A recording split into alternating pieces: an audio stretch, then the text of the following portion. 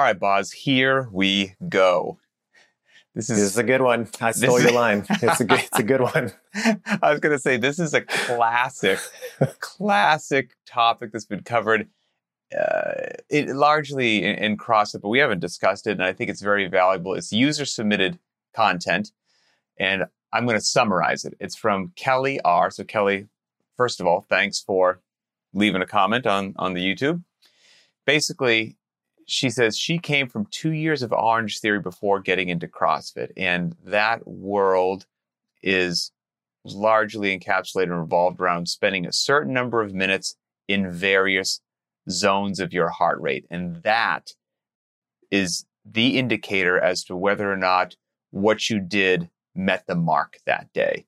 So in summary, her question is, from coming from that environment where everything was about heart rates and spending certain time in certain zones, is that an actual meaningful definition or measure of intensity in the CrossFit space? So that's what we're going to dive into. And I have a feeling you've heard this question asked once or twice at a level 1 seminar. Indeed. Yeah, this is one that right away, right out the gate, we used to actually lead with examples of intensity and then correlates to intensity, and heart rate was not in the category of objective measurements of intensity. So let's get that out the door right away. But I think I want to start with my charitable view of what I think is going on here. And so the glass charitable half full view. That's right. Yeah, let's be an optimist for a minute. Okay. So indulge me, if you will. I think what is trying to be accomplished with a group class like Orange Theory, and to be fair, I'm pretty ignorant on the Orange Theory method, so I don't know. But if I had to speculate, if you have a group of people in front of you of mixed fitness levels, and they're all on the bike, and they're all going to ride for an hour, and the program that you have calls for times where there's supposed to be lower intensities and higher intensities and some in the middle, there needs to be something to make that accessible to every individual in that class. And I'll go out on a limb and say that the leader of that class is probably not really coaching so much as they are enthusiastically keeping people in the game, so to speak. Mm-hmm. And so without the knowledge of each individual and what their thresholds are, what their past performances are, what they're actually capable of, I think heart rate steps in as a very rough proxy for intensity. And it gives you something that basically suggests, okay, now it's time to be low intensity. I've got a number. I can focus on that. And it gets me close enough. And then same thing when it's time to really rev it up and do a high intensity burst or whatever. I have something that I can tie it to. Now, I think the mistake is when you take that and you kind of extrapolate that and you say, okay, now it's a really scientific thing that I'm doing. Mm-hmm. And this heart rate is actually a magic number where if I deviate outside of it, it's somehow less effective, because that's not the case at all. Right. And, we used to say also, that there's a difference between causation and correlation, and we'll be the first to say it's really hard to get fit without jacking your heart rate up. I mean, for sure, you're not going to get really fit at a profoundly low heart rate. I mean, so they are correlated beyond a shadow of a doubt. But if you think simply because your heart was beating at a particular pace, that means you had an intense workout or something which benefited your fitness, I think you've been fed a pack of lies, quite frankly, because there are countless real life and anecdotal examples of, they say a NASCAR driver driving around the track at 200 miles an hour for 3 hours, their heart rate's at like 160, 170 beats a minute for 3 hours. They're not getting fit by a long shot. So, that heart rate means something. We've got somebody at Lynchman that had some sort of heart rate tracking device on, and this woman went to a college basketball game that she was apparently very passionately invested in who won or who lost, but all she did was watch the basketball game live. And at the end, this device let her know that she had spent approximately 30 minutes at 70% of her max heart rate. And congratulations on your workout. That's great. So, yeah, there you go. That's all it takes. You just have to go and, get involved in the game. And next thing you know, your cardiovascular check mark is fulfilled for the day. So again, you're not going to get fit without your heart rate going up. But the mere fact that your heart rate is a particular beat per minute in the grand scheme of things, I think at the end of the day, what we want to get a point across is it doesn't really mean what some individuals or entities would want you to think that it means, and it does not have the level of singular importance regarding your workout that some marketing would also lead some folks to believe. Yeah, for sure. So yeah, I agree wholeheartedly that outside of a rough proxy for intensity used to try to solve the problem, how do I make sure that everybody in the group is relatively low intensity at certain times, relatively high intensity at others? Outside of that as a problem-solving device, I think you're dead on the money. It's not a good way to accurately predict or reflect utility of the exercise that you're doing or the intensity that you're sustaining. So if you want to look at more, go ahead. I was going to say there's so many other things that could influence it. From how you ate, how you slept, what your emotions are. Are you living your normal life? Are you at a bachelor party in Las Vegas where you smoked 2 packs of Marlboro Reds, drank a handle of whiskey, and haven't slept all night long? You're going to have some different metrics the next day if you decide to go sweat it out at the local CrossFit gym. So, and in prepping for this episode, I always like to poke around the journal and see what has or has not been written on the topic. And so I'm going to point everybody to some references that if they feel like digging into a bit more, they certainly can. I'm not going to, read the 6-page article right here, but go ahead and check out an article in the CrossFit Journal entitled "Follow Your Heart Rate," with a question mark, as in, should you follow your heart rate? And it was from October 2011. And some interesting points were, the most common metric that people use to establish what zone you're in is going to take 220 minus your age, that's your max heart rate, et cetera, et cetera. And kind of one of the big points of the article is there are a couple other ways to find your max heart rate. One being if you're in a clinical setting, which most people aren't in, so they're going to use a simpler formula. That all of this zone training is based upon this, what you establish as your max heart rate, and people are blindly following this as if it is a law without really knowing where did it come from, what was it, what are its origins, what was its purpose, and was it meant to drive athleticism forward or not? And as the article explains, the answer is flatly no. That was not the origins of trying to figure out max heart rate or whatnot. And again, you said that some of this you've chatted about before regarding the Cooper Institute, I believe you said. Yeah, that's right. So I think a lot of that early research was done by the Cooper Institute, and they were then. I'll probably get corrected on this in the comments. It's been a long time since I've thought about this. This is something that, I was a little bit more familiar with probably 10 or 15 years ago, but quite frankly, it failed to be useful. And so it's kind of been discarded in my brain, but I do have some remnants of that kind of stuff in there. So the Cooper Institute was interested and did a lot of preliminary research into cardiovascular health and that sort of thing. And they did a lot of work with heart rate, and a lot of the early studies around that are what kind of laid the groundwork for those types of recommendations that you see now, the 220 minus age and whatever else. What's interesting, though, is that most of the people that were involved in the early days in those types of studies, they were not an athletic population. They were not a population that was concerned with any sort of performance. And so if you look at their long-term recommendations, they would be so low as far as like a goal for even the average CrossFit athlete that you'd be pretty surprised. I think an end state for some of those programs was, for example, to be able to run 400 meters without stopping, or to be able to work up to a mile without stopping. And surely for some people, that's going to be a great long-term goal. I'm not disparaging that. But to put that on the pedestal as, some sort of pinnacle that other athletes need to abide by, it just doesn't make sense. And so I think some of that might be people taking the original and extrapolating information that probably shouldn't have been. And then I think it's, the responsibility of the athlete as well to recognize kind of where things came from, like you pointed out, and what they're originally designed to do, and whether or not that's still useful moving forward.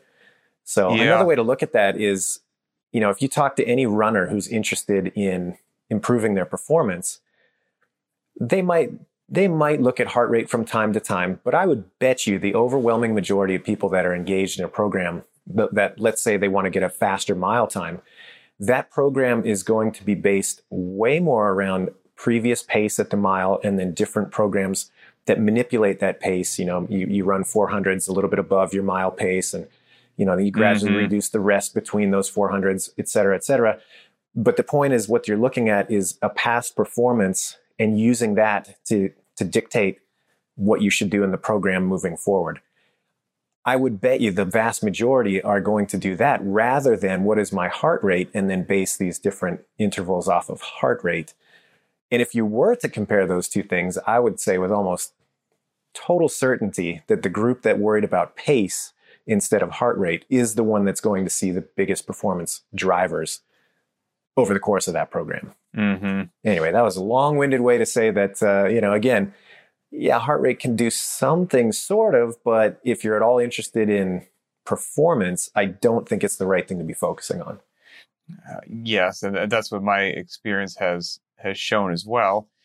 And I think the other part to mention, I want to do so kindly. I also, your term charitable view. I'm going to give my charitable view first, right? Which is, if strapping some sort of device to yourself that produces wonderful different colors that are visually appealing and they have cool names for the zones, and if that just jazzes you up and it makes you motivated about training and your progress or whatever it happens to be, and that gets you into the gym more frequently, well, then I'm on board the home team for the big win. Because anything that gets you in the gym and gets you actually working out, that's great. That's my charitable view. I would love if people were able to find that motivation without the device. That would be my best case scenario utopia.